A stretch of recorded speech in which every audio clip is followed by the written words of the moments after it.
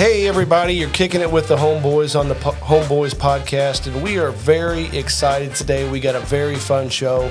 Today we are talking to Antonio Cucciniello of Invest Starters, and his content is blowing up out there. Scotty and I are watching it. We love it. He's big on investment property. He's big on analyzing investment property.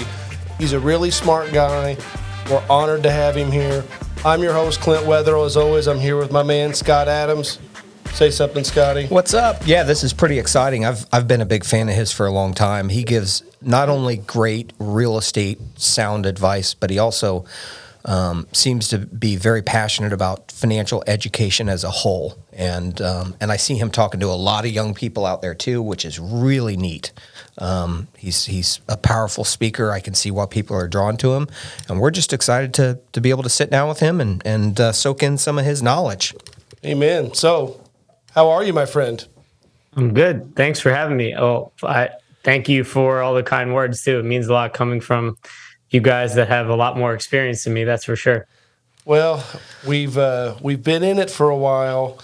And you know what? We're all still just fellow real estate investors, and we know that we can learn something from everybody. So, you know, we really have enjoyed listening to your content, and just, you know, we're happy that we have fellow people that we can bring on the show and kind of share our experiences. So, but anyhow, so why don't you just tell us a little bit about yourself? We know that you're a little bit younger than us, 29 years old.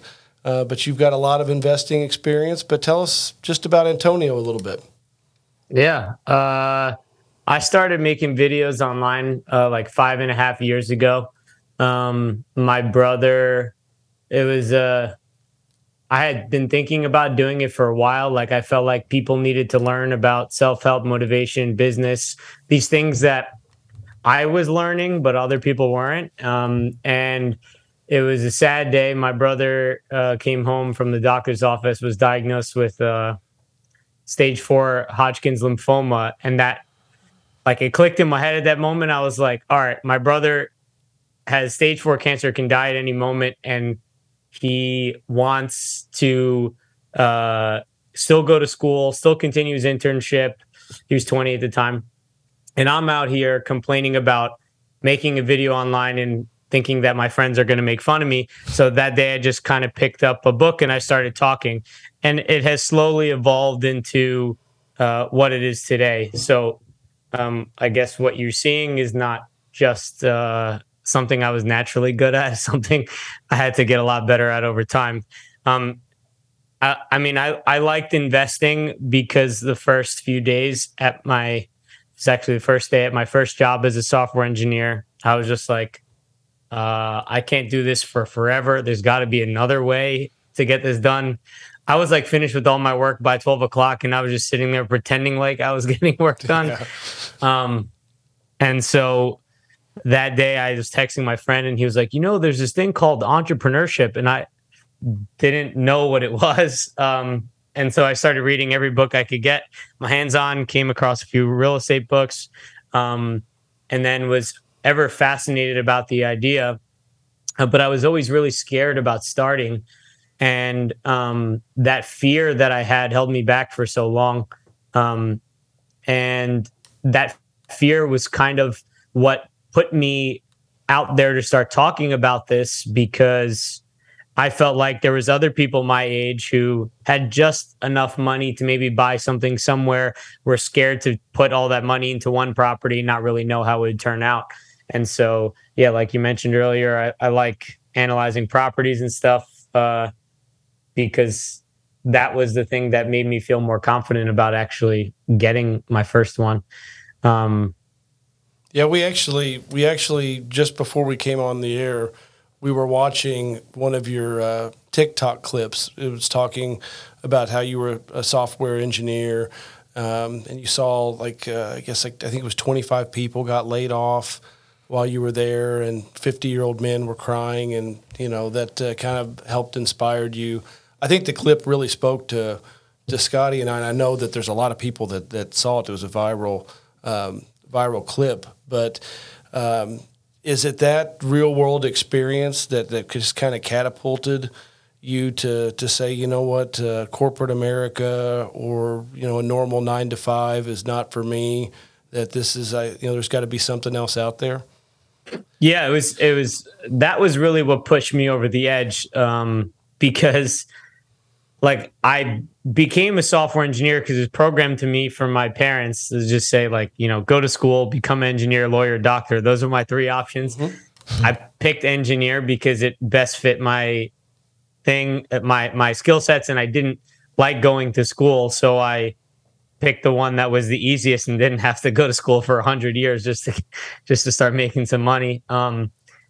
And I'm sitting there and I'm witnessing these older men who are supposed to be me in 30, 40 years, right? And they don't have any money saved. They don't have anything, any sort of income to retire on. And they're getting laid off after they spent the last 20 years of their life working for this company. So in my head, I was like, it just didn't add up. I was like, why would I put effort into a company that might not care about me, you know, in 5, 10 years, who's not going to pay me until I die, basically. And in the end is never going to really care about my intentions and is going to lock me to a desk for forever. Clint and I had fairly similar experiences. Clint worked for Kohl's corporate right out of college, and I got a job at a company called Cucciniello Capital Management. I lasted 3 days, and I'll never forget the people at the cubicle next to mine. I've told this story 100 times. Clint's heard it, but talking about how they'd saved up all year to buy a big screen TV. And I thought, and they were like 35, 40 years old. And that literally changed my life overhearing that conversation. The fact that they were still there at that age saving for a big screen TV. I walked out and never went back, never even picked up my paycheck. And this was a very prestigious job that it had 500 applicants, and I was able to get it out of IU Business School. So I had to stay a little longer because I had already spent my sign-on bonus, and if I quit, then I would have had to have paid it back, and I didn't have it to pay back. But I was done up here at day 3 too. So it's amazing the conquering of fear. You mentioned fear. It's amazing what people can accomplish, like you, stepping out of of their own fear of the unknown and going and doing things. And it's such an inspirational story about your brother and how you took that fear and just started doing social media. We are incredibly late to the social media game. We've been on speaking circuits for decades. We've got so many clients that we haven't really needed to, and I was kind of scared of it. And so people like you terrified. Terrified. So people like you are such an inspiration for folks like us who, sure, we have experience in the industry and on the ground, but we see what folks like you are doing out there, and we're just amazed by it. We think it's the neatest thing because you're inspiring people. And the way that you started by being inspired yourself through your brother is a really neat story, and I'm not surprised at all that you've caught fire out there. It took a while, but that's the thing is, like, I look at content creation as an asset, just like buying properties. I do a lot of upfront work to make a video, to create content, and then it's out there for forever, and it can touch people's lives. It can help someone get started. It can give someone motivation for years and years to come. And so I looked at it as just a different type of asset that is a way of me expressing things that I think people need to hear. And then at the same time, helping other people, to me, is like a win-win. So, and that's the only reason why I guess I've still been doing it all this time and persisted through the years of no one listening. Well, that brings me to a question, which is I'd like for our listeners and our audience to get to know you and understand why it is that Clint and I follow you and are inspired by you, and why Clint and I have enjoyed your TikToks and everything else for a very long time, actually. And so tell everybody, if you could, kind of your main goals with what you're posting out there and what you're trying to help folks with. Yeah, my niche, I call it, is I help beginner real estate investors who don't know where to start buy their first rental property with confidence in a step-by-step process. So I basically took my software engineering mind and applied it to real estate. In software engineering, when someone tells you to do something, to build an app, right? They'll tell me, oh, I want the app to have this button, or I want the app to do this thing, right? I basically need to take that and then break that down into code. Okay, step one, I need to write this line. Step two, I need to write this line. Step three, I need to write this. So I kind of applied what I was struggling with in real estate, which was there was all these books, all this information out there, but I felt it was very motivational and not very actionable. It wasn't very much go here, do this, do that. And I felt like in order for someone like me to feel confident about buying a property, to feel confident about getting started, a huge problem is that the home prices have gone up a lot higher since a lot of people who have, hundreds of properties started, that a millennial or a Gen Z doesn't have a lot of capital and can't start where they are. And that was the same problem that I had. So putting all your money into something that you thought was going to work without really being sure it's going to work is a huge blocker for a lot of people. And so I'm just trying to simplify the process as much as possible, break down the nitty-gritty details that don't really get talked about, the things that maybe seem natural to a multimillionaire investor who, they've been doing this for years, that the beginner doesn't really understand or doesn't really break down. That's really what I try to come to every video with in some way, shape, or form. 99% of our clients are out of area. We have a big bulk of clients who buy from us that are in California, and another big pocket for some reason is Utah. Do you see that the younger generation is starting to understand and be comfortable with the idea of buying out of their area, especially if they're in a priced out area and can't invest there? I think they have no choice, really. For me, I was going to keep saving until I can afford something in New York City. But then once I realized that, I would be saving for years, and I looked at, okay, well, if I bought somewhere else, by the time I had enough money for my first property, I could already be financially free. That math in my head kind of made it clear. I was like, I'm doing it wrong. I need to be doing it the other way. And I do think that, the younger generation is getting better with the internet and doing things remotely, right, than maybe an older generation was. So I think they have an advantage there. Where I think they have a disadvantage is the fact that buying a property is seeming more and more out of reach, and it's getting too expensive with the cost of everything going up the last few years.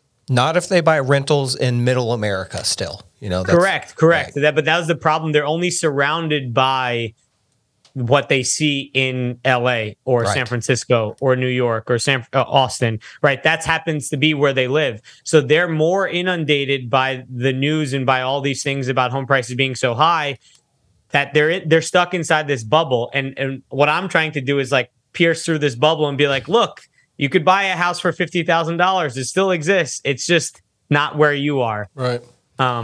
It's continuously beating down that marketing to hopefully get them through.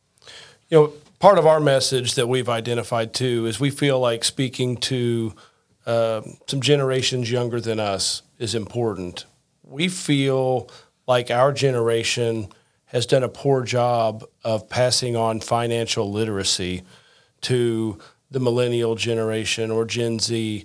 I think it's hard to identify that, but we feel like there was a different savings techniques that our parents passed down to us, and for some reason that there was a generation that was kind of lost. So we see that a lot of people don't know how to save. People don't know how to invest, and that's a big part of our message. The other thing that we see a lot of is some of the younger generations are mad at their current situation, and sometimes they look pretty unfavorably upon real estate investing. That's something that we have a hard time trying to understand. Even though we're on the same playing field as far as real estate investing, we know you're a little bit younger. Do you kind of get the same impression, or do you feel a different way?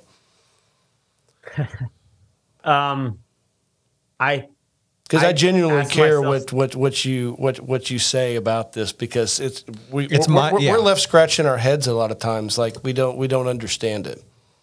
No, okay, yeah. So I think that I used to not even know that there was hatred towards real estate investors. Up until I was on TikTok, did I know that there was any hatred whatsoever? Us too. Because I always looked up to them. Us too.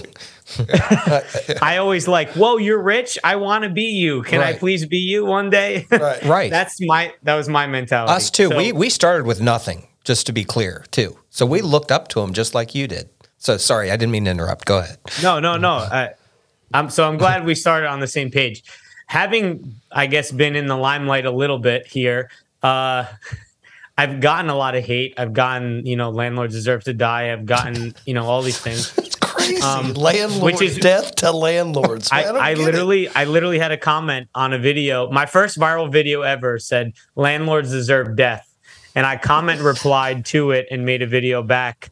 This is back when I had just moved into this house and I was working out of the garage. I made an office in the garage. And like my desk was right next to 2 garbage cans. That's where I was recording videos. I was taking like sales calls in the garage while my girlfriend's sister was driving in and out. Like, this is what I had to do to save money in order to save enough so I could leave my job and keep doing content creation and real estate investing. And long story short, I think I've come to understand more about where they're coming from. But I don't agree with them. And let me try to explain where they're coming from.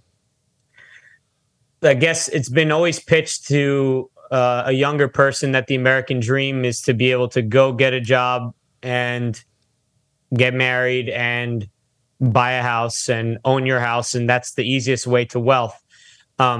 But if you grow up in LA or New York and you are 14 years old, 18 years old, and you're just getting out of high school and you're getting paid $10 an hour, but every apartment around you is $1 million. And the media will blame real estate investors. They'll just throw the blame on them as these rich people who, kind of profit off of the poor people. Or you try to buy a house and you get outbid by an investor who paid all cash. The story that emotionally hits you after what you've been brought up around and seen the prices, it's an easy belief to have. Right. I think you're trying to help those people, as are we, because we understand those dreams are gone in certain markets, right? And so our entire message, and it appears yours is actually trying to help the very people that feel that way. Because within their anger is a cry for help. They're pissed that they can't do what you and I are doing, but they can. And I'm trying to help break that. But it is one of the hardest things to do, is to convince someone who doesn't want to be convinced, because the anger, the protective shield they put around themselves is more helpful from them, preventing them getting hurt, because they had the hope and their hope got shut down. You're a very wise 29-year-old. And it's admirable, the fact that you still want to help them and understand the psychology behind it and the reasons for the way they feel they do. And the fact that you still want to help them after doing this for 4 years is incredibly admirable. I can't tell you how hard it is if someone's watching this and doesn't understand what we folks like us are up against, the amount of hate that comes at somebody who's literally trying to help people by sharing ways that they can still reach the American dream. It's just a little bit different than the original plan that they had. and they get hated for it. So kudos to you, man, for sticking through this and keeping on message and caring enough about these folks. I mean, that's pretty neat. I'm gonna take a serious lesson from that and put on my big boy pants and just take some of the hate and keep giving back love. I think sometimes we all get looped in with institutional investors and Wall Street investors too, which I think is not very fair. Well, in our market, we get it here, and in our market, nobody's being pushed out of affordable housing. Like people say, "Oh, you investors have driven us out, so we can't buy a house." Quit applying your area's problem to me. Anyone who wants to buy a house for $150,000 in Indiana can have a beautiful home for their family. So nobody's pushed out. You know. Well, I agree with that. I don't know what the solution is, other than like someone's got to be blamed for this. I like to blame the government because they blindly do things sometimes and they don't know what they're doing. But like, we have to have it so home prices are affordable for people. Otherwise, this anger, this resentment is a byproduct of it. And the anger and resentment will cause legislation to make what we do impossible. Like, the amount of comments I see on videos that see corporations should not be allowed to buy homes. I'm like, well, I'm a corporation, but I only have 7 properties. What is the line that you draw? Like, what is the line that they're going to draw on capitalism? Is it 7? Is it 100? Is it 1,000? You're right. I mean, the wealth gap continues to grow too. On top of that, and again, I feel like we are on message as far as wanting to help solve that by teaching people how to be successful through real estate in a different manner. And if you take away this means of corporations owning houses, we don't work for the ultra wealthy. We've had hedge funds approach us. We turn them down, not interested. We like helping individuals find a way to have homes. A lot of our clients live in California and rent there and own rentals here in Indiana, where we have a shortage of rental housing, but a surplus of housing available for people to purchase. So everyone wins in markets like ours, and there's a lot of others, as you know, like ours, where that works. And then the idea that everybody wants to own a home is it's based on false information. I mean, 23% of the population want to rent for a lot of reasons. They're transitional jobs, college. They go to college. They don't want to own in their college town. A lot of reasons, but I don't think that everyone should want to own a home. I think that it should be an option for people. And like, to me, the only solution seems to be forcing a ton of supply in markets where the prices are $1 million plus. Right. If we can incentivize building in those areas and building a lot of units, then the price of things will go down. Economics 101 to the rescue. But the problem is these cities keep making different legislations to make it harder for things to get built. Like even here in Austin, I don't remember the exact law, but they had something up for legislation where every house on a corner lot that was within certain radius of a train station would now be able to, that was zoned for single family, would now be able to go up to 6 units, right? That would take a single family house and bump it up to 5 more units, 5 housing units on every single block, that would help alleviate some of the supply demand issues we're having here. But I don't even know if it passed. And these are things like this is what actually ends up causing the problem, because there's not enough houses to buy then at that point. Right. So what do you see as the best path forward? I know you talk to a lot of young folks out there who are getting started and a lot of people who are saving. They've figured out the power of saving and compounding interest. Then the next step, what do you suggest for them? Real estate right after they've got a certain amount of savings, or where do you dive in for the steps? You're saying once you have enough money, what do you do? Yeah. At how much money do you recommend people have saved up before they dive into real estate, or do you recommend people just dive in day one and figure it out? Yeah, I always recommend that you have some money. I say that if you're going to do a house hack, you could probably do something having saved less than $20,000, depending on what market you're going to do and the purchase price. And if you have more than 20,000, then and you want to invest out of state, that's enough to put 20% down on an out of state 100K property. Give or take a little bit for closing costs. So that's kind of my barrier, depending on where you're trying to go and how much you have. We're big on keeping some equity, in your property, because we feel like it's kind of a rainy day fund. You never know what life situation that could happen. Could be recessions. Could be recession. Could be health. Could be a number of different things.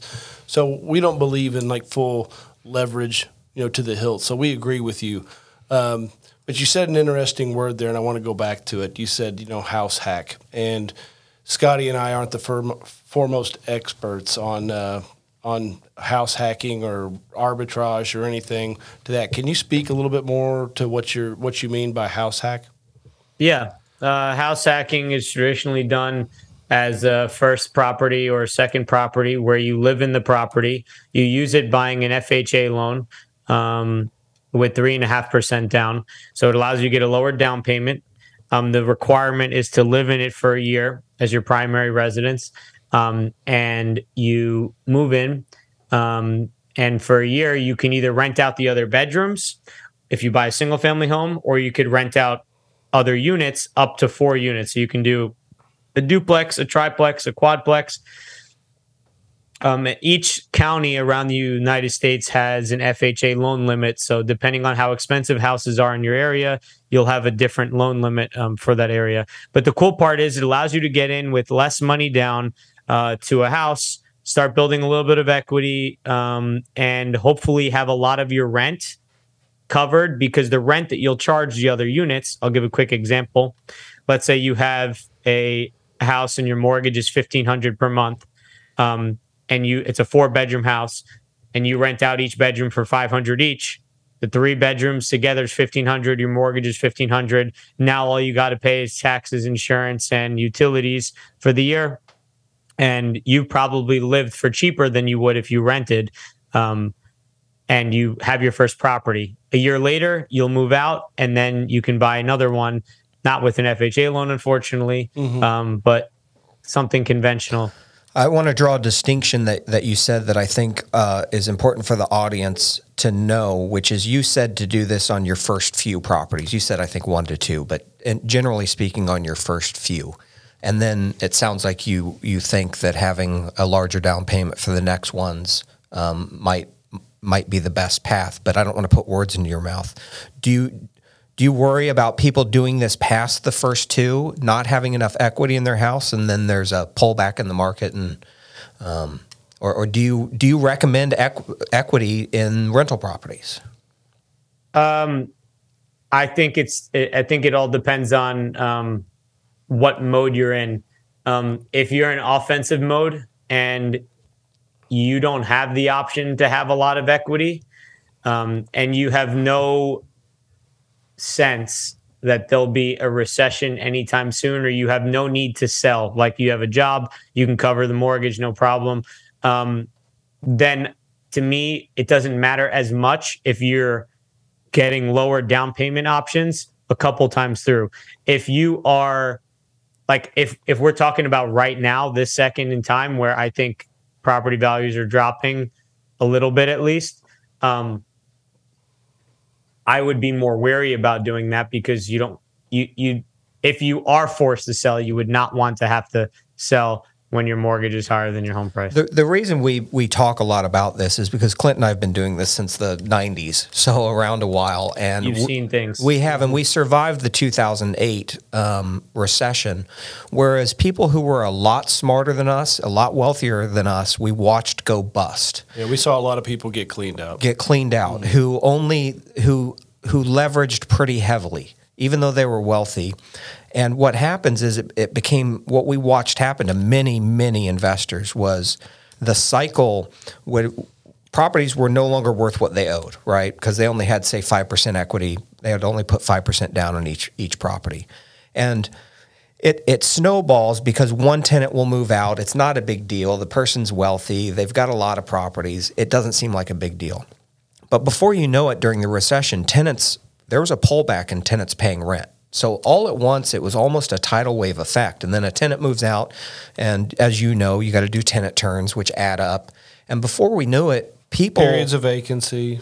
And then you would have properties that were just kind of dogs and wouldn't perform, but the person couldn't sell it. So they just had to hold a property that was no longer a performer because they owed more than it was worth. And so we just saw it snowball with a lot of folks. So we just preach a little caution once you start building your portfolio.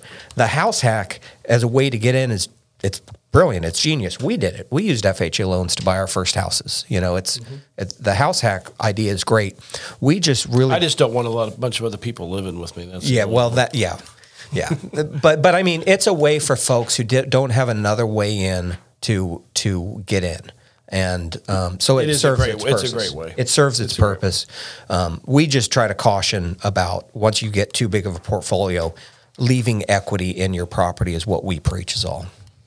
Okay. Actually, I have a question for you guys. What would be so I am equally terrified as excited for a recession. Right. Good. This would be my first real one going through as an investor and making money. Last one I was in high school. So I want to go through it so I can learn and so I can buy properties at discount, but I also want to make sure that I'm doing everything I can to cover myself to make sure that nothing goes wrong. So other than making sure that I have enough equity in my properties and having some savings, what do you recommend I do? Line up money besides your savings now. Create relationships at your size. Create relationships with a small bank or even private expensive money, so that when those deals come along and everyone else is running away from buying, you can run towards it. And keep in mind, mortgages will be, if it's anything like past recessions, mortgages become more difficult to qualify for.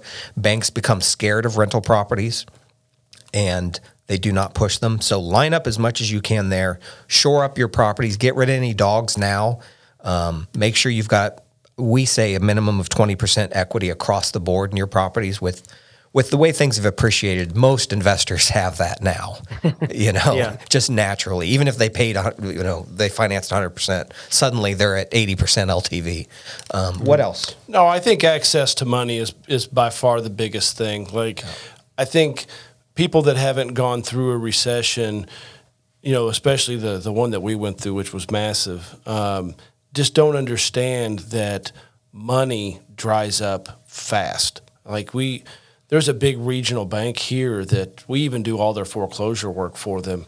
And we're in with everybody, the board of directors, everyone. Yeah, so we have a brokerage, sorry, just to clarify. Mm-hmm. We have a sizable normal real estate brokerage. So we handle all the foreclosure work and listings for regional banks too. It's just one of our other businesses. But even with our relationship, like they weren't lending to any investors.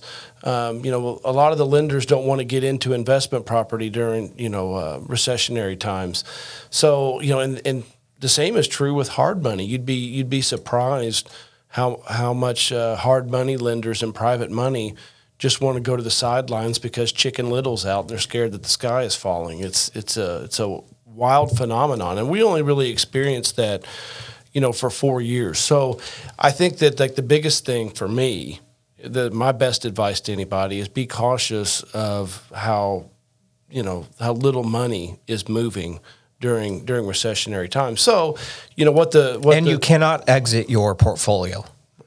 I mean, it would be terrible to have to do it at that time. But if you have at least 20% equity, my belief is in even most recessions that provides the safety net that if there's a major life event that you have to get out for a reason, that even a fire sale could happen. Now, the other side of this, I do not believe that we're going into a 2008 recession. I don't. Right. I don't believe that. I think that we didn't even really realize how unique and generational it was till we kicked and clawed and scratched our way out of it. And it wasn't that we were just like losing money hand over fist. Because I think you were positioned in a great spot and I was positioned in a great spot. It was just you weren't making much. You weren't. The cash flow almost went to a stand. Yeah, line up money. make sure your portfolio is pretty clean, meaning, the life events will happen. You're right. If in a perfect world, as long as no life events happen, you don't have to sell. Why would you be in trouble? Well, if life were that easy, then, so be it. But for the beginner investor, we believe you should be buying heavily right now, even though we believe there will be a little pullback or even a slight recession coming up. We still think they should be buying because they might not be able to, even though it will be a better time to buy as far as prices. We believe if it's anything like past recessions, it'll be difficult for them to acquire the loans in order to do these things and the capital and their own savings. So despite the fact that, you'll probably pay more right now than if you tried to time the market perfectly, it's still a great time to buy, we feel like. We're buying. I mean, we're building 140 townhomes right now. We're breaking ground on 25 duplexes, so 50 doors in southern Indiana. 16 doors in just north of where we are now, or in Muncie, not far off from Muncie, where you've been. Anderson? Yeah. So we actually have an office in Anderson. Yeah, so we bought a warehouse in Anderson right next to the casino and gutted it and run our maintenance out of there. But we're heavy buying right now, even though we agree that there's probably some bumps ahead in this market, whatever it is. But we know that money dries up. So, on a personal message to you, you've got a large enough portfolio now. I would suggest you try to start building some banking relationships where you can get some lines of credit that are direct, not real estate related. And for folks who are just starting out, we really suggest buying now so that they can have a portfolio that will help see them through the pullback. You mean uncollateralized business lines of credit, something like that? Or collateralized, but still a business line of credit. Collateralized with the properties or uncollateralized. I'll tell you what, there will be no uncollateralized loans if there's a recession, available. So, okay. Yeah. All right. You're not the first people to give me that advice. So, So Muncie, Anderson, our area a little bit. Whenever you come back, to town, we're going to have to get together and break some bread and hang out. Maybe we could show you around some. Yeah, I love that. I mean, I last time I was there I'd only been there one time, but I came April last year when I was telling you about our awesome weather here. Situation. Yeah. It sucks. It sure does. Well, we want to finish our podcast, and really kind of make this about you. So we have a few three closing questions. But first of all, we've loved having you on, and we really respect you and what you're doing and the message that you're sending out there to people. And there's a lot that Scotty and I, have learned by watching your content and by having you on. So we appreciate that. But do you want to? Sure. So first question: closing? What is the best real estate decision you ever made? Getting started. There you go. That's a great one. Amount of it wasn't my first property wasn't the best deal I've done, but it by far lit a fire under me and made the connection in my head. It was holy crap, I can actually do this, and it panned out from what I thought it was going to be. And if I keep doing this, I can actually reach that goal that I had in my head of becoming financially free. It's possible. And so, that has to be the best one by far, even though just do it, man. We say it all the time. We love it. So next question is, what real estate decision or decisions do you regret? I got about 300 of them. If you want me to take over this, I got a lot of regrets. Well, I'm not surprised. You guys have a lot. So I had this deal under contract in March. It was a single family home, off market deal that I got that is built like a 5-unit. And it was my first short-term rental because I don't have any short-term rentals. And my goal this year was to retire my dad with the income that I'm making from the properties.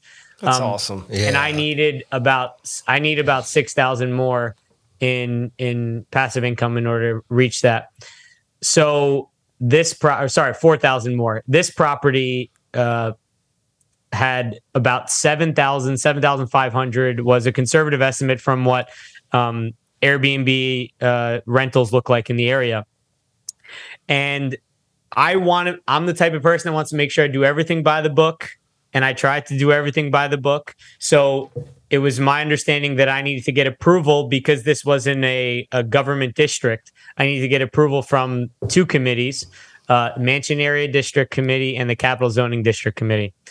We call the town. We speak to someone on the phone. They're like, "Yeah, I've never seen anyone not get denied having the setup that you have plus parking spaces," which we had. So I show up to the first meeting, and like as the meeting is starting, I go and look down at the report that they wrote for my property, and basically there was an objection to my request, and the lady said, "I live next door, and I've seen the neighborhood decline. There's no way I can accept a short-term rental at this property." I end up looking up the property records. The property next door is a bed and breakfast, and the same lady owns the bed and breakfast on the block perpendicular to it. And she sits on the committee. And all of her friends were there. Basically, I go through the process. They shut me down. They don't allow me to do it. And I speak to a bunch of lawyers afterwards, and they were like, "You didn't legally have to go through the actual committee. You could have just gone around it, set it up, and then face the consequences later," which they couldn't really stop you unless they passed the law. But me being trying to be the nice person that I am, lost out on this deal because the only way for me to fight it at that point, once they had denied me, was to appeal it in court. And that would have costed me a lot of money in court and a lot of money in hard money fees. That would have just been interest-only payments. So my biggest regret was not doing that without letting the town know. So asking for forgiveness instead of permission. Yep, I learned it the hard way. That's smart. Don't beat yourself up. I had a similar situation with the historic commission. It was almost exactly like that. Yeah, it was a nightmare. I lost. But they're just the worst. Yeah, they're the worst. awful. Before I went up, there was someone talking for an hour about what kind of paint they used on the windows. I was like, yeah. Oh my God. Sounds very familiar. We've been there, specifically him on a bachelor home he bought many years ago when he was still single. A big old, how many square feet was that thing? It was like 6,500. Yeah, in a downtown historic district, cool mansion, and they didn't like the windows. Oh, they tore me apart. Yeah. They tore me apart. It was bad. I'm still walking funny from it. Yeah. So last question. What real estate advice do you have for the next generation? Which you talk a lot about this on your... I'm going to let you answer, but just for anyone watching, follow his TikToks, follow his social media. He speaks on this answer heavily throughout, and everything I've seen him say so far, I agree with. So he's a great person to follow for this answer besides his short answer here. It's hard to answer in a short answer, but my answer would be keep believing that it's possible, and you may have to sacrifice a thing or two to get started that maybe didn't need to be done 20, 30 years ago. But if you do it, it'll get you on the right path to getting started. That's probably as short as succinct as I could possibly make it. So true. So true. So true. Well, we thank you very much, Antonio, for coming on and hanging out with us. We think a lot of what you're doing out there, and we really appreciate your time. So any last words, Mr. Adams? Just thanks so much. Enjoyed it just as much as I thought I would. So we appreciate you. Well, thanks, guys. It means a lot to have guys like you compliment me and we're cheering you in my on. future. We're cheering you on out here. You're going places, so keep going strong on your own portfolio. Don't forget about yourself along this ride. You know, you gotta build your portfolio up. Yeah, it's I've been trying to find ways to use my audience to help me build the portfolio even more. Smart. And that's kind of where I'm stuck at right now. Is what is the right way for me to do it? And haven't had the answer yet, but working on it. Well, when you find the answer, I know what you're going to do, which is you're going to share that answer with everybody like you do everything. And you're going to make a lot of other people, you're going to help a lot of other people figure that out at the same time you figure it out. So Best of luck out there. Thank you, guys. Well, thanks, everybody, for joining us on the Homeboys podcast. Anthony Cucciniello of Invest Starters. Check out his contact content. This guy's awesome. He's really spreading a good message out there to all investors, but particularly reaching the younger audience. We appreciate you joining us. Till next time, happy investing.